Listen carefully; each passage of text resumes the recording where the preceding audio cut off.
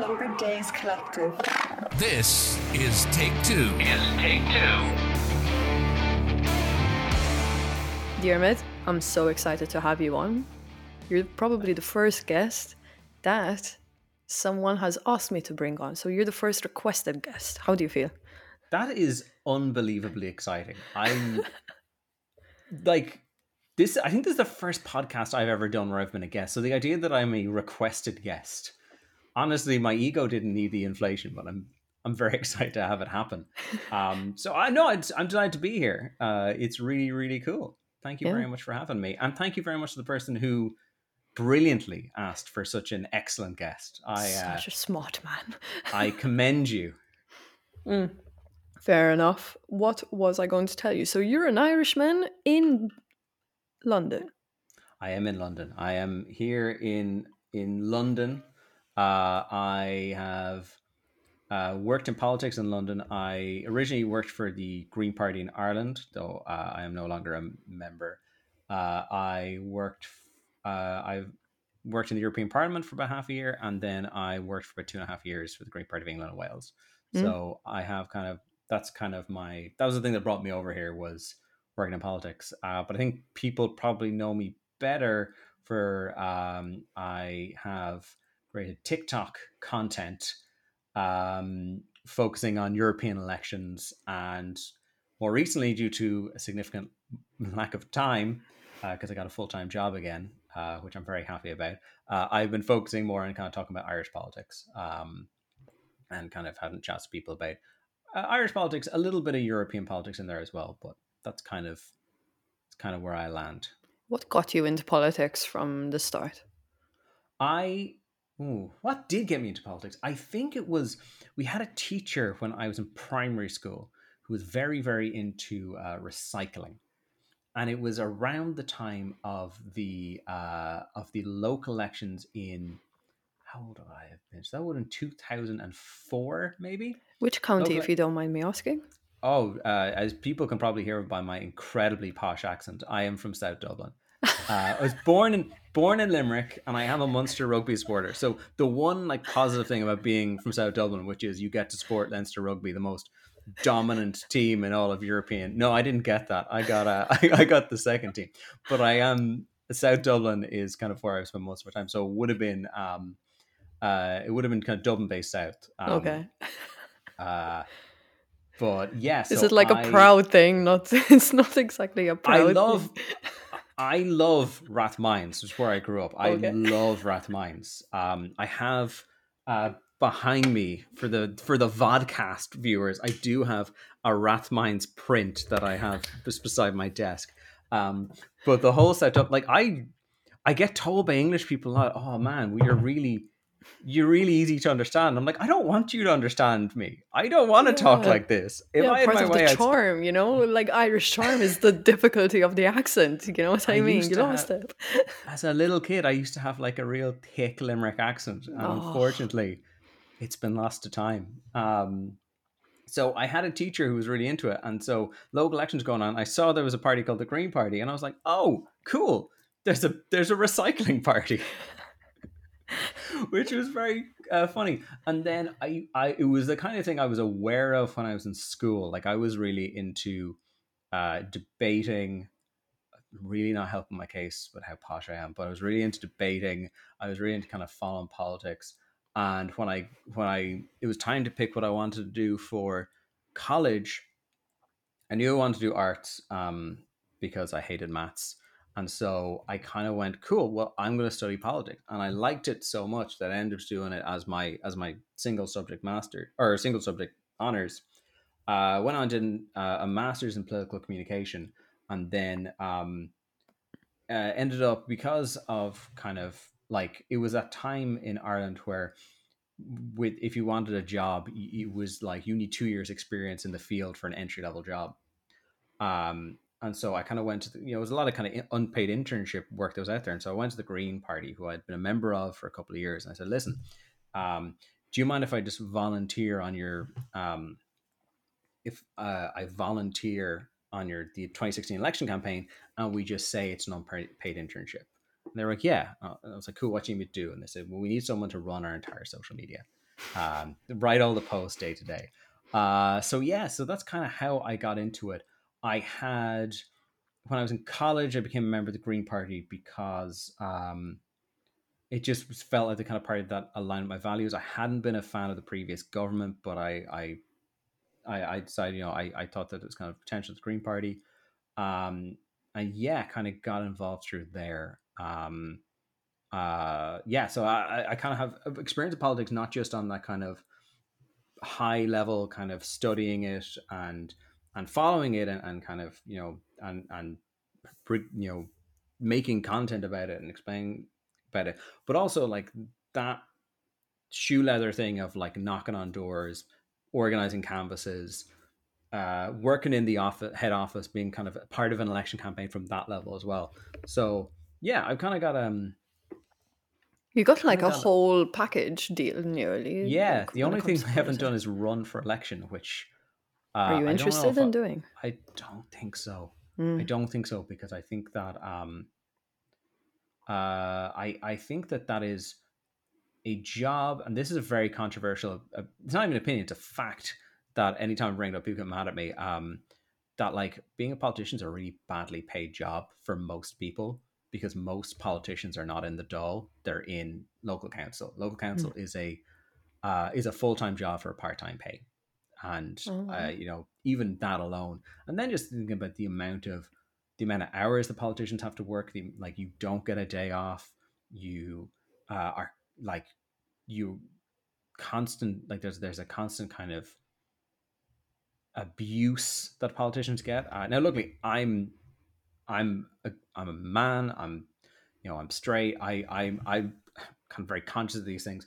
I would not face any near the amount of crap that A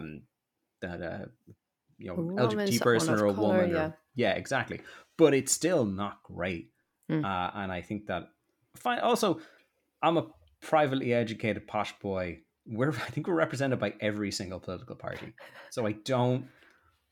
It's not like there's a great need that I would be filling. So yeah, Mm. I like to kind of tell people about politics. I like to like kind of explain politics to people, kind of try to make politics more accessible to people. Uh, because I'm actually kind of part of it, as I hope that like that makes it so that those people can then go, oh, okay, cool. Mm. Maybe this is something that I could be part of, I, which is much cooler to me than me yeah. running or something. I respect the self awareness, but I also just want to let you know that, like, if it is something that you want to go down, don't let your circumstances or like your context stop you from doing that.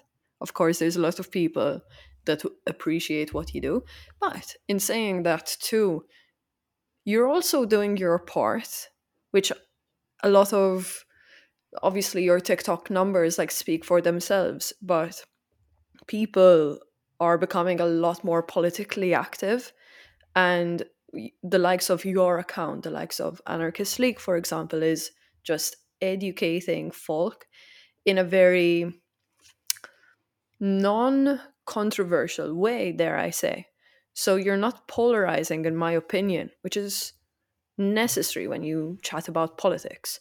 When did your interest in not even creating political content start? Because I think that this doesn't matter. But when did that urge to start sharing your knowledge begin?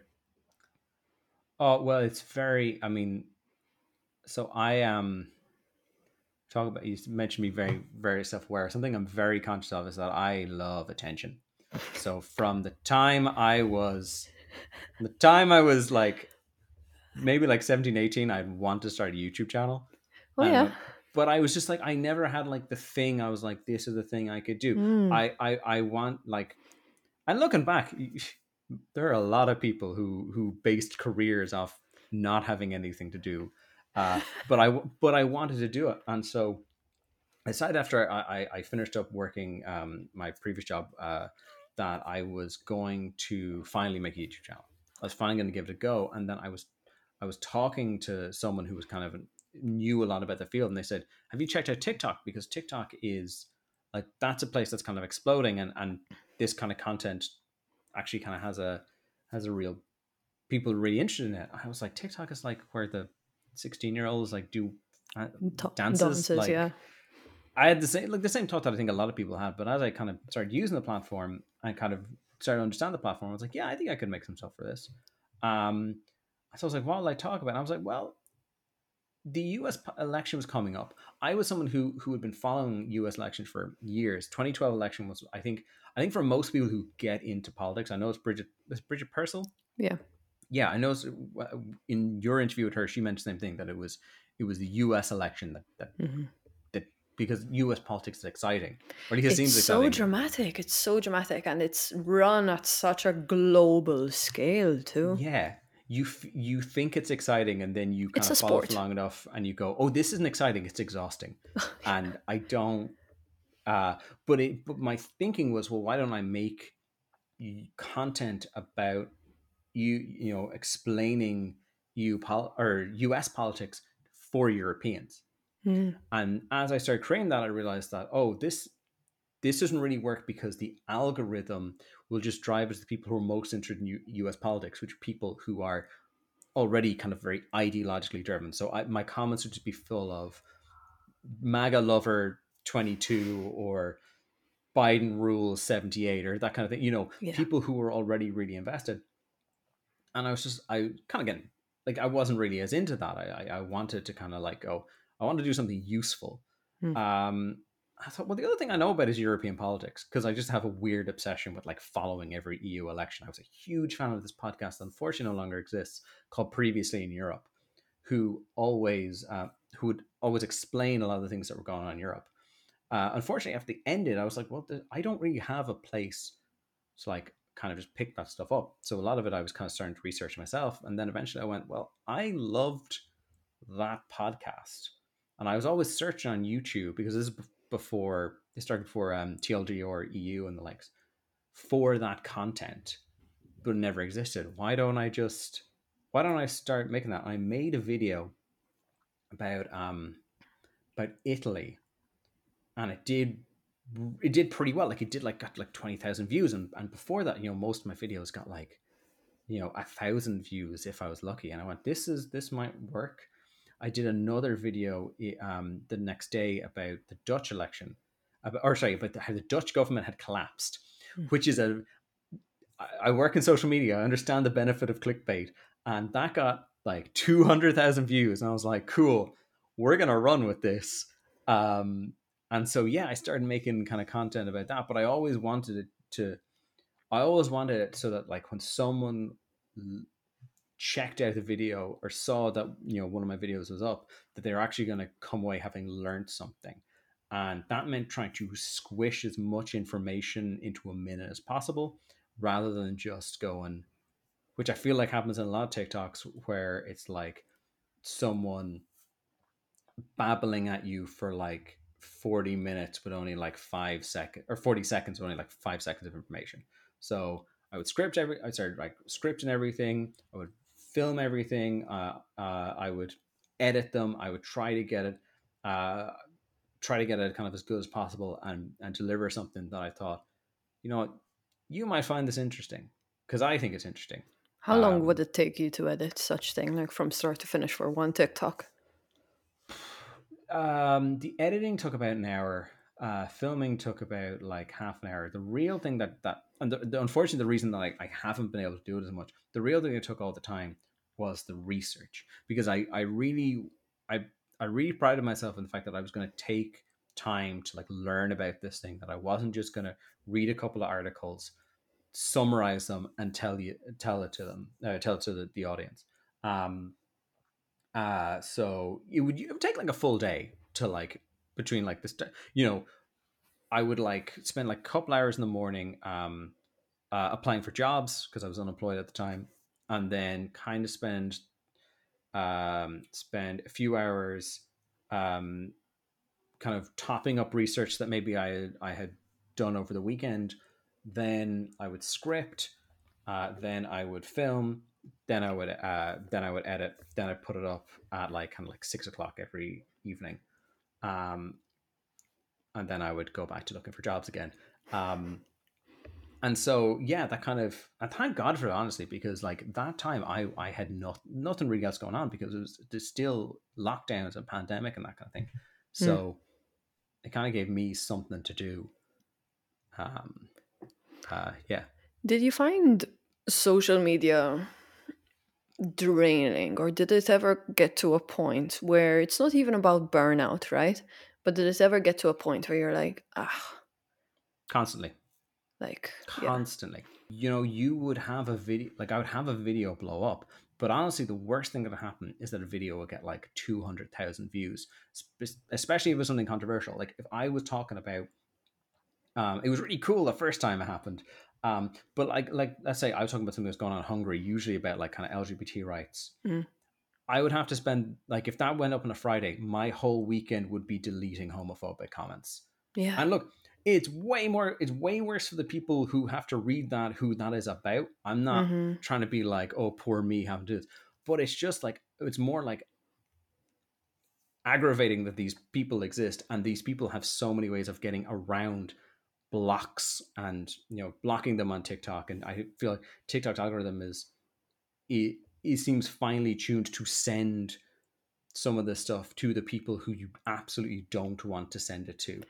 Yeah. Um, Yeah. and I so, agree. yeah, Mm-hmm. it would. And then there'd be other weeks where, you know, you put a lot of work into a video and it would get like 3,000 views, and you'd be like, Cheers. I'm also going through this like weird situation as well. It's a love-hate relationship with short clips all of a sudden, with the yes, podcast especially. Um of I keep getting, I don't know if you go through this as well, but like I keep getting engagement on clips that I not even don't want to be identified with, but it's like mm, I've posted so much more meaningful content after that. yeah, Yes, it's the older stuff where I was still trying it out that like keeps getting engagement. That's one thing. Another thing is also of with a few like comments and all that, like I'm trying to deal with figuring out how to clip my podcast that is about not hot takes, but it is about just like honesty and all that, and it is a long form conversation. I'm trying to clip it out and make sure I'm not manipulating a segment of a conversation, trying to clarify that this is an entire podcast. Yet people like the content that like it's being pushed in front of the wrong people yeah. that want to argue with themselves. And I'm not giving up on my product, I'm not giving up on me, I'm not giving up on the guests. Because it's a good product, and you should all Yes. be really like, listen to every episode, by the way. No, and it's not even about that, it's more just like I'm trying to figure out how I can get over. I know I can't make everyone happy, you know what I mean? Mm, But yeah. I want to get it into like someone that's like, oh wow, what an interesting discussion. Let me listen to it, and I know for a fact that once they go on the podcast, they're going to leave with a slightly different perspective. Mm, My main objective behind this is to get a few like to get the brain like ticking a little bit and have someone take a few golden nuggets from this thing and that opinion and that, and then form their own. Like I want independence in this. But fuck me, man, everyone has a stick up their ass on TikTok. I think Jesus also Christ. TikTok, like, I don't, I feel like I'm the old man, because like I've seen, you know, they've been talked that, you know, TikTok could be the end of YouTube. You know, YouTube is going in a completely different direction. It's going to like 30 minutes. Like my favorite YouTuber is now putting on like hour-long videos or 2 hour-long videos. You know, it's going in a completely different direction, where it has, you know, TikTok is really short, and I kind of feel, this is going to sound ridiculous, I kind of feel bad for the younger people who, I feel like to any younger people, I feel like you're getting kind of shortchanged. Because I remember, you know, YouTube used to be great. You get a 10-minute video, it would go into depth of something, Mm. not too much. You kind of learn a bit. I find that we've almost returned to channel surfing. I feel like I'm in the 90s again, and I'm just clicking through to like, not into that. No, I don't want that show. Don't want that show. Whereas YouTube kind of has a more Netflix feel where you kind of have a big list of options and you pick which one you want. I think TikTok is fundamentally, and short form video because it's Instagram Reels, it's YouTube Short. I think it's fundamentally a less rewarding way of consuming content. I could be on TikTok for 30 minutes and I would like feel like I like just kind of drained because I'm just like watching like stuff that isn't really relevant to me. Whereas, and it's weird because initially it felt like TikTok was so relevant to me. Mhm. Whereas with YouTube, I watch a 30-minute YouTube video and I kind of walk away being like, depending on the topic, being like, cool, I feel like I learned something about that. Yeah, Um, exactly. And again, I do think that I don't want to be um, I don't want to be shitting on the effort behind the short clip, hmm, because I'm still doing it and I still really want to figure it out. You know what I mean? hmm, But like, what I'm struggling with is once the clocks, the brain started to tick and going, okay, Deb, you have to make sure that you're a little bit more responsible. Don't polarize people too much. I had hmm, one TikTok blow up of just like leaving certs, right? hmm, And like everyone, people were in favor and against, and there were a few people that got the message that I was trying to say, that listen, leaving certs are tough. My mind hmm, is with the students, as in, in my opinion, I feel like a lot of people kind of like belittle 16-year-olds that are or 18-year-olds that are really going through it right now. It's their like toughest obstacle for most. hmm. And a lot of there were some people being like, thank you for acknowledging it. Like, a lot of people Yeah, usually just say like, oh, wait until you get into college, wait until you do a master's. But for me, it was just one of those things where I just had to be like, oi, mind is with you. Like, it is yeah, tough. It's not, it's gonna get tougher, yes, but this is your hardest obstacle and you deserve that like little praise. um but then after that I was like, I'm not skewing the truth here. Like, people were just, and the ironic thing is that people were bringing up points that were discussed on the podcast. yeah, And I was yeah, like, if you rather than just typing out 30 comments because of the character limit, you yeah. listen to it. But that is the I think the problem with that kind of short form content. And I'm Yeah. not here saying short form content is bad. No, no, no. Like, as someone who's made a lot of short form content, I think there's a Yeah. lot of really great short It form helped you content out there. grow as well, like as a, like, not influencer in Yeah, the space, but like your account grew, you know what I mean? So you do acknowledge exactly. that. Yeah. But also, I think what is great about short form content is that you can't, like, something I find very frustrating about a lot of YouTube videos is like people, they talk so like they're trying to drag out what I talk about, like 15 seconds trying to drag into a minute. Try the people who are trying to take 3 minutes and turn it into like a 20-minute video. Hmm. The amount of times you watch that on YouTube, you don't get that with short form content. It's here, it's gone, boom.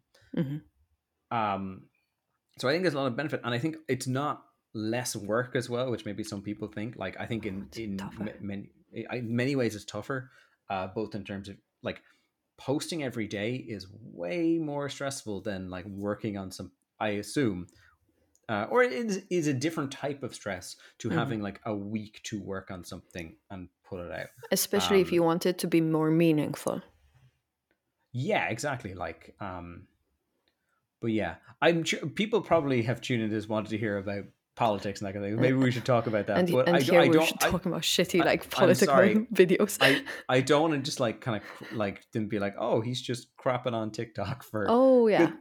I don't want to be doing that. No, but I'm sure I that just, people have questions about like, oh, where is he? How's he doing? yeah. I did try to post a video a day for Lent. I'm not religious, but I do Lent because it just feels like it's a thing to do. And so I did. So like, but the problem is then, you do this and you're making this effort to kind of like make it part of your routine. And I guess so many comments being like, why don't you just make the old videos you used to? And I'm like, you, I, I got, I I got to codify one. eat, you know, Pay you me. know, yeah. It is like that. I do want to go back and make those videos at some point. It is just about trying to find a way to do it in a way that means that I can do the proper research. Because, by the way, I did come back at one point in like September or like kind of November and try to make those videos again. And I was finding that I wasn't able to put in the right amount of research into them to make content. And like there were people kind of commenting on one of them that they were saying, now I want to phrase this I've said this before on live, so I'm not saying anything I haven't said before, but there are people from a certain country or a certain group who have a particular narrative of the world that the rest of the world does not have. And when you say something that they feel they kind of take it as like that goes kind of counter that narrative, they take that as a personal attack and get very mad about it. And one, I had put up a video about tangentially related to them, and it got like 30,000 views within an hour and had all people from this particular country, wasn't about that country, but this particular country, commenting on it with their saying that I didn't know what I was talking about. And I was propaganda is, for some reason, people think I'm like a propagandist against one particular country. No. Which, why Why would you? Why put yourself on that level, especially with your other content? You know what I mean? Yeah. It's like, no one comments this underneath my Madrid election videos being, oh, I see the game. You're trying to undermine this country. Yeah. I don't know why I'm being coy, because it's probably not the country people are thinking of, which is the weirdest. I will remain coy. I want to. Yeah. No, it's Serbia. I'm going to say it. It's Serbia. Okay, when I make videos about related to Serbia or tangentially related to the Balkans, people from Serbia get mad at me. And then they say these things like, oh, sorry, Balkans are just confusing. I don't get Bulgarians in my comments saying that I'm propagating against Bulgaria. I don't get Croatians or Bosnians or Albania. Does Albania count as the Balkans? I don't know. But I don't get any of people from these countries saying that I'm lying, like I'm working against their country. It's only Serbians.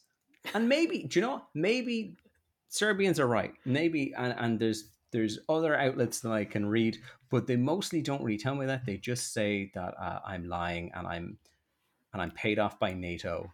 Yeah.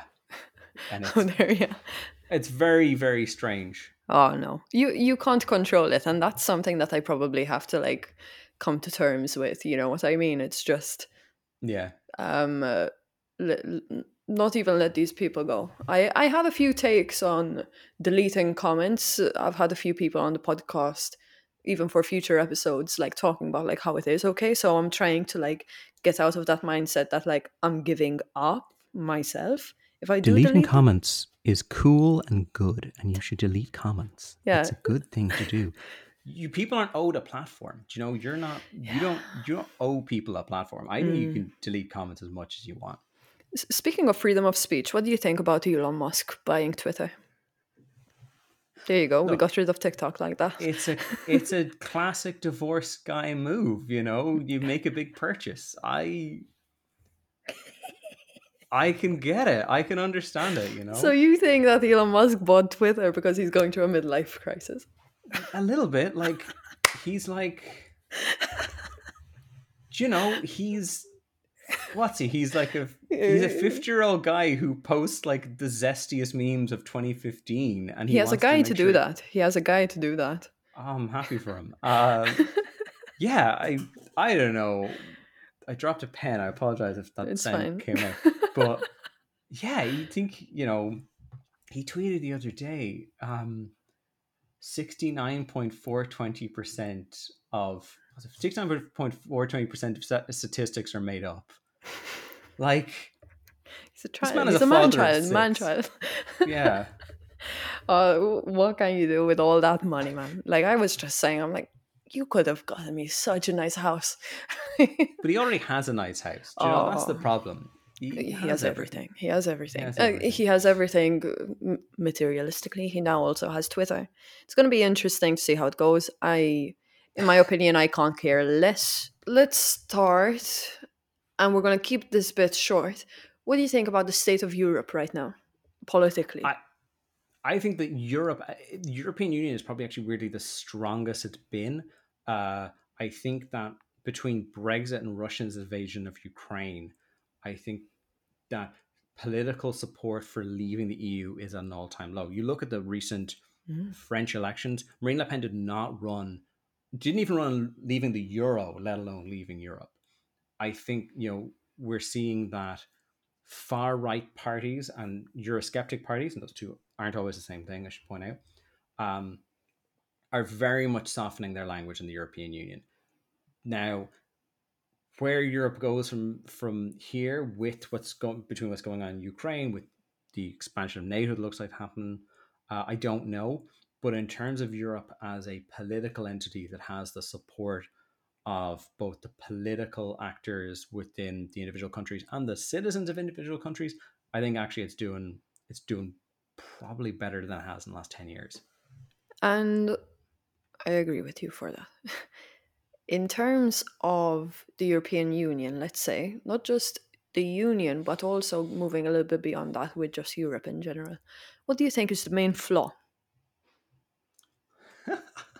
God, the main flaw of Europe, that is a great question. Or the Union, if that's easier for you to answer as well. Um, I think that the thing that has always been a problem for Europe, as politically speaking, is that it's so difficult for ordinary people to grasp what it is. I don't like most people, like European elections, most people, or far fewer people turn out for them than they do in general elections. Far fewer people understand what goes on in the European Parliament, the Commission, or any of these like bodies that are Byzantine, labyrinthine. They don't make any sense to the average person.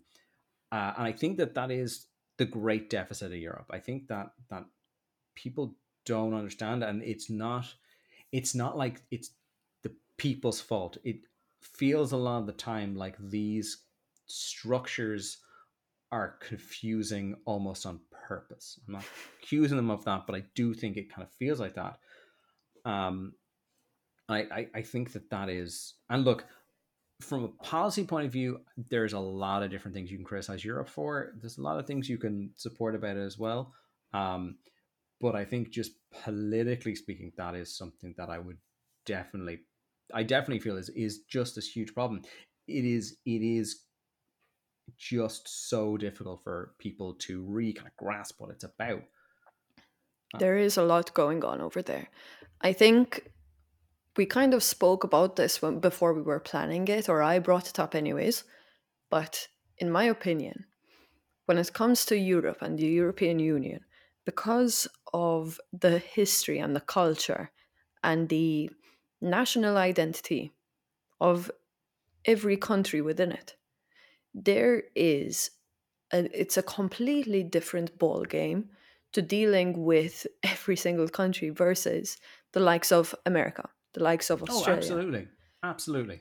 And that's where I think like the European Union is a little bit faulty, and where it comes to, it kind of ties into what you are just saying there, where a lot of people can't keep up Hmm. because politics in general, if you want to keep up with it properly, is very tiring. Do that times two with national versus European. Hmm. It it's not even like tough to consume, but you're just like, I give up. I give up. That's as well why I find the idea, and this is a hot take apparently, the idea of a European identity, I think is generally nonsense. Like, But in my opinion, the European Union is trying to push a little bit for that European identity a little bit more. yeah, no, definitely. Okay. But like, there's so many disparate countries within Europe. And I think that European identity is something that really only two groups of people would identify with. It's kind of like a middle class, upper middle class, liberal type, usually in kind of Germany, Germany, Mainland. Netherlands, maybe Luxembourg, the UK as well. Mm.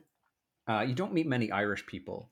I don't know about Malta, but I don't think that you meet that many Irish people who are like, yes, I'm European.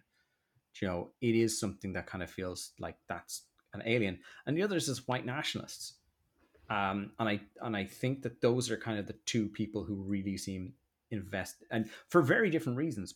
but invest in this idea of a European identity. And I just wonder, how can you say there's a European identity um, in a continent that has so many different languages? But the European identity kind of becomes, well, it's an English speaking or French speaking identity, maybe German, maybe Dutch. I don't know. Maybe I'm Italian. It maybe keeps Italian, but going, you know? yeah, and it's like, and it's kind of, it feels like very kind of, it's a reaction to, well, European identity is different from Russia, even though I don't know, really know what the different ethnically between a Russian or what is so different from a Russian ethnically. You know, they're Slavic people.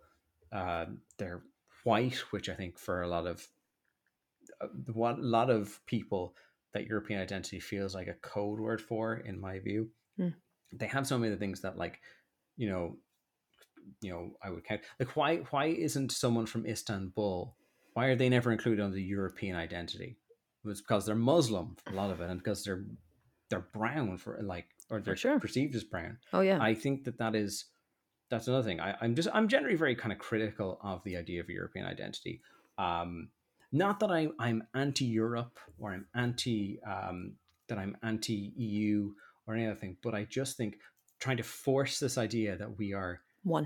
one people, it kind of goes against the entire history of Europe. For sure. Um, And of every country as well. Like, Turkey has been trying to get into the European Union for a very long time. yeah, And it is like, I've studied about like why it's not, but like it usually does come down to the fact that yeah, we don't we don't want 80 to. million Muslims on our doorstep that can suddenly travel. Yeah. Like, It's let's just call it's a spade. protection of the culture, which is Yeah, like crazy to think. You know what I mean? It's yeah, like we're either open or we're not. yeah, What does a European mean? And again, it goes back to what you're saying. Does it mean being Christian? yeah. And I think for some people it does, but I think it's, again, Which they're because it's wrong, by kind the of, way. I think because it's quite nebulous, it's kind of hard to say exactly. So I'm generally quite critical of the idea of a European identity. I'm not someone who has ever described themselves as European, despite the fact that I love talking to people from other countries and other parts of Europe.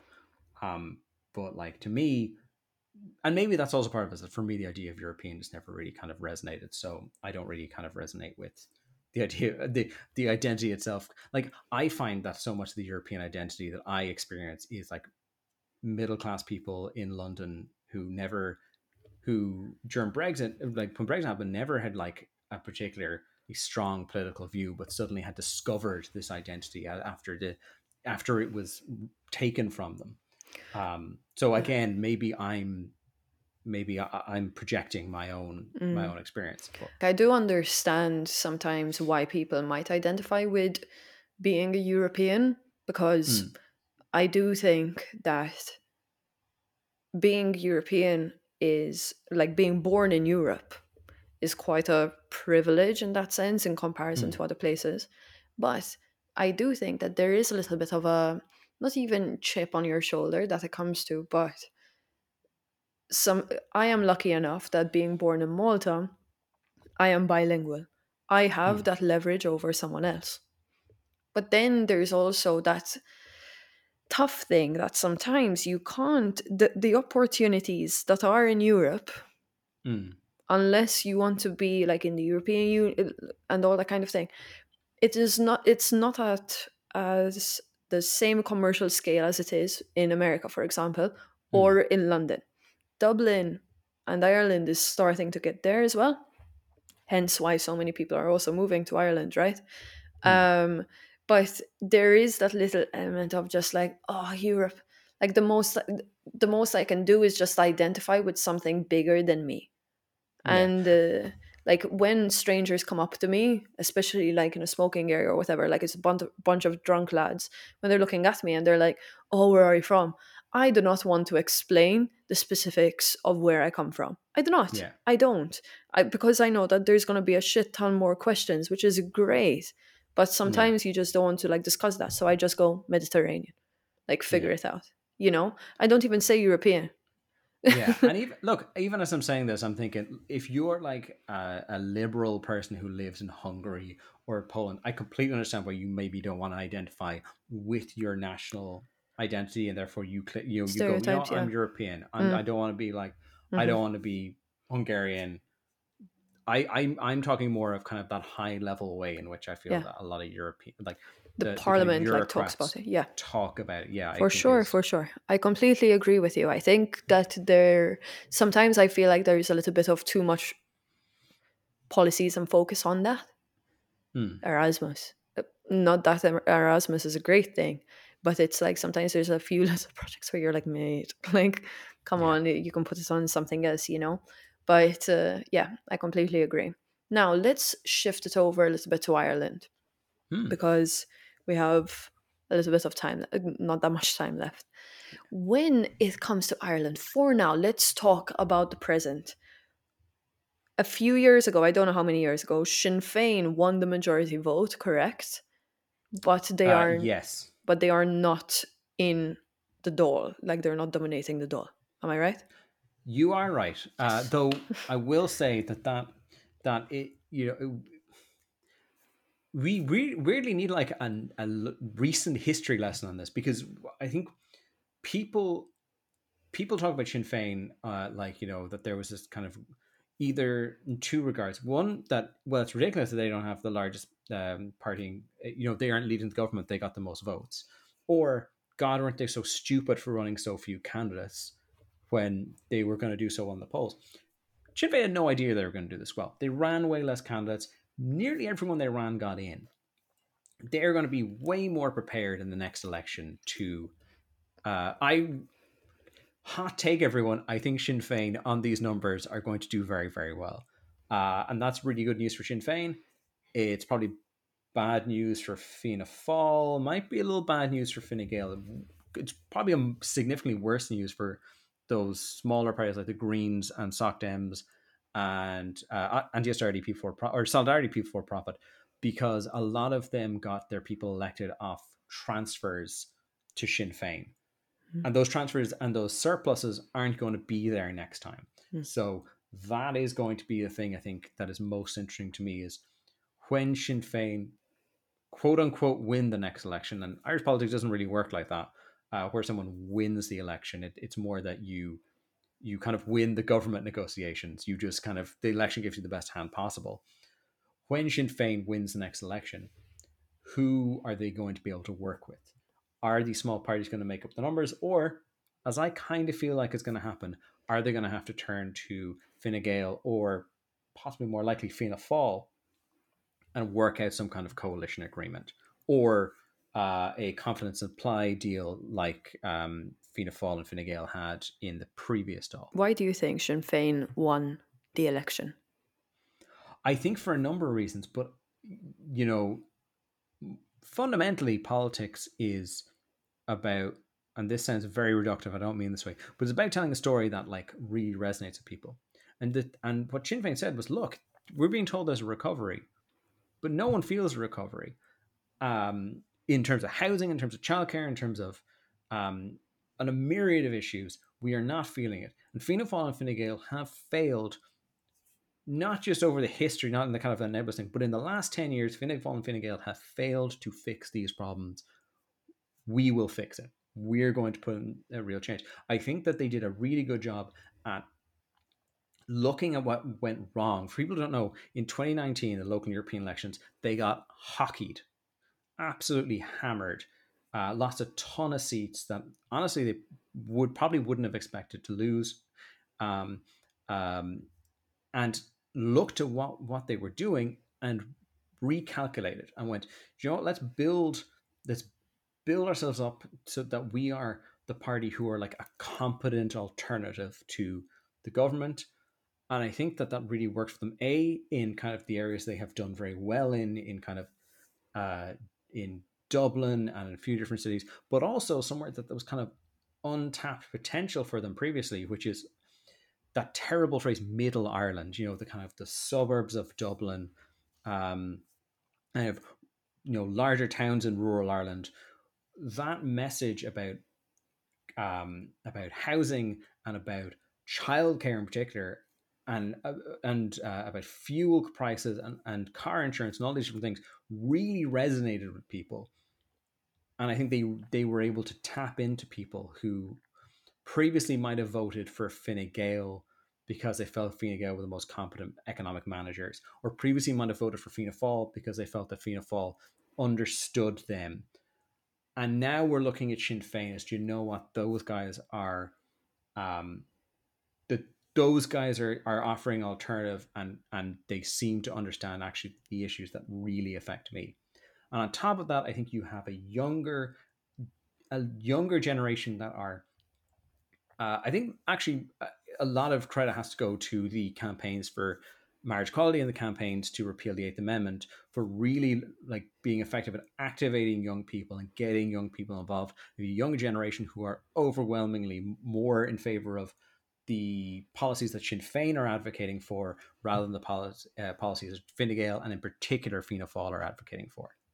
So I think that though there's, and I think also, um, I think that getting rid of Jerry Adams and having Mary Lou McDonald as a leader as well was very effective, because it's much harder to paint them as scary Sinn Féin, as IRA Sinn Féin, when you have a middle class woman from Rathgar who, just she has no relation to the IRA. She seems like a fighter, but is there's a safety that a certain type of middle class voter feels looking at Mary Lou McDonald they weren't going to feel with Sinn Féin under Jerry Adams.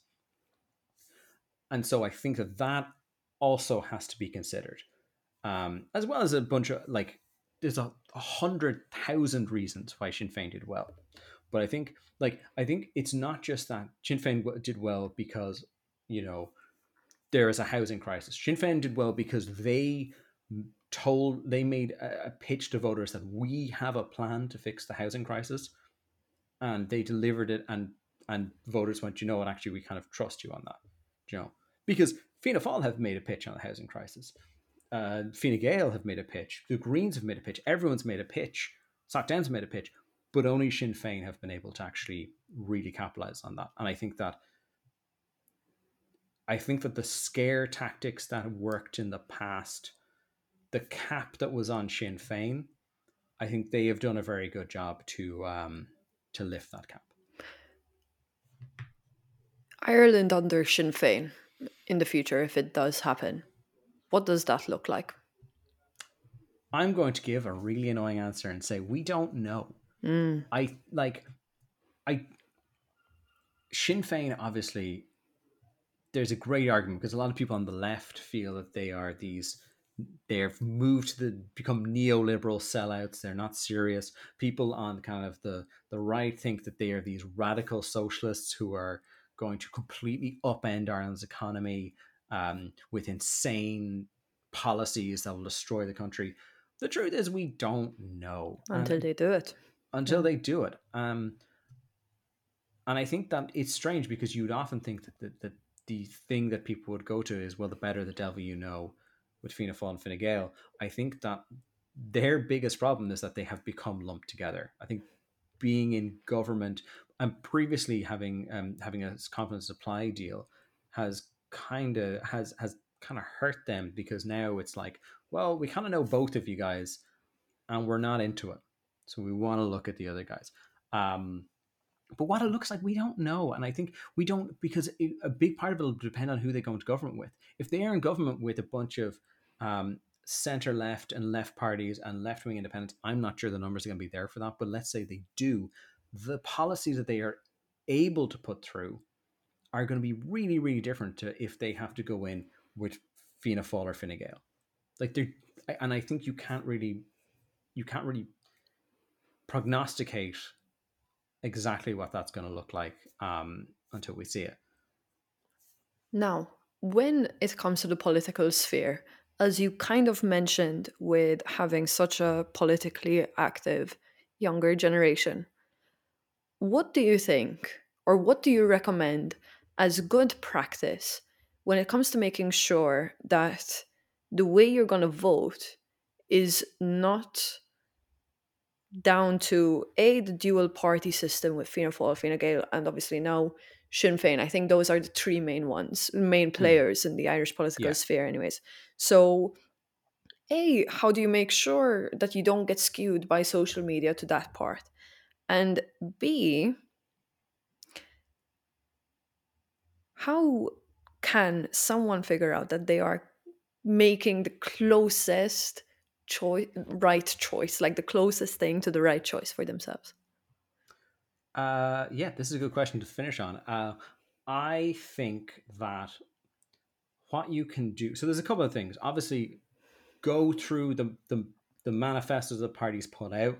Have a look through them. Parties want you to read them. They always post them on social media. Um, Go through those manifestos. They'll have them on their website at election time, and really kind of see who lines up best. They're usually, I know the Irish Times have done this, no other websites have done this. They're usually websites that spring up that kind of you can put in your answers to how you feel on certain topics, and it will tell you which party probably most likely aligns with your beliefs. That is generally a good way of doing things. We'll see with every election which party that is, or which website that is. Um, but the best thing you can do is to A, look at those websites, and B, contact the candidates who are running in your constituency, because obviously as much as we talk about the parties and who's going to be Taoiseach and that kind of thing, Ireland is a constituency based political system. So it is, you are not voting for a party, you are voting for an individual, and sometimes those individuals' beliefs don't always align with their party. So contact your local candidate, contact all your local candidates and say, can you fill me in on where you stand on policies X, Y, and Z? Because for a lot of people, it's, you're not looking for like a massive like 10 pager on every single issue. There's going to be 3 or 4 issues that are your make or break things, and you're going to want to look at them. And also, don't be afraid to vote for someone who you don't think is going to get elected, because we use a rank choice system. You can give your number 2, number 3, number 4 to people who you think are more likely to get elected. And voting for smaller candidates or smaller parties that you believe in can actually be really good, because it gets them closer to getting their deposit back, which means that they might be able to run again in future. Mm. Um, and as well, by the way, if you really like a candidate, if you go to the spot, you see a like candidate, especially if it's smaller candidate, contact them, email them, say, I will be involved in your campaign. I will knock on doors for you. I will get involved, because that's the thing that they need more than anything else, is people who are going to help out Do and you are going to do the think? work. Okay. Do you think? Like, I'm gonna end this here. Do you think that contacting politicians, I know it works, right? And I feel like a lot of people say it, contact your local politician. Hmm. But right now, with probably the younger generation, we, in my opinion, do not like to talk to people. Get Calling over it. them, get Is the over. that's the honest truth. If you tweet at someone or you write an email, it is nowhere near, and I know this because I have so many friends who have worked in politics, it is nowhere near as effective as calling someone, or if you want to really be seen, writing a letter. If you Okay. have an issue that you really care about, uh, get you and a bunch of your friends to write to your local TD Like, does it make a about that difference, issue. though, Diarmuid? I think it does. That, like, if it's something that they can act on, and they see that, oh, people are writing letters, this is serious, this is something that people, we've gotten 10 letters about this issue in the last 3 days. That mean, if there's 10 people who are willing to write letters, how many people does that mean actually care about this but haven't written letters? That's often the Mm. thinking, is that like a letter is worth way more than a tweet, because if someone's taken time to write a letter, to post, to get the stamp, to post, all that kind of thing, they probably represent a much larger group of people than the person who's sending a tweet. That's probably their own opinion, because it's something that's so easy to do. I That's see. very flawed logic, and you should take advantage of it. Okay. No, you are right. You corrected me there. I stand corrected for the first time ever. Cheers. Thank you so much, Diarmuid. I really appreciate it. Thank you so much for having me on. I really, really enjoyed it. It was great. I encourage everyone, obviously, to check out this incredible podcast, Take Two. It's excellent. It's a wonderful listen. And if you want to find me, you can find me at Diarmuid G Burke on TikTok or on Twitter. Go on. That's me. You got it. Thank you so much. And thank you everyone for listening. First promo of Take Two as well on show. So cheers. Number Days Collective.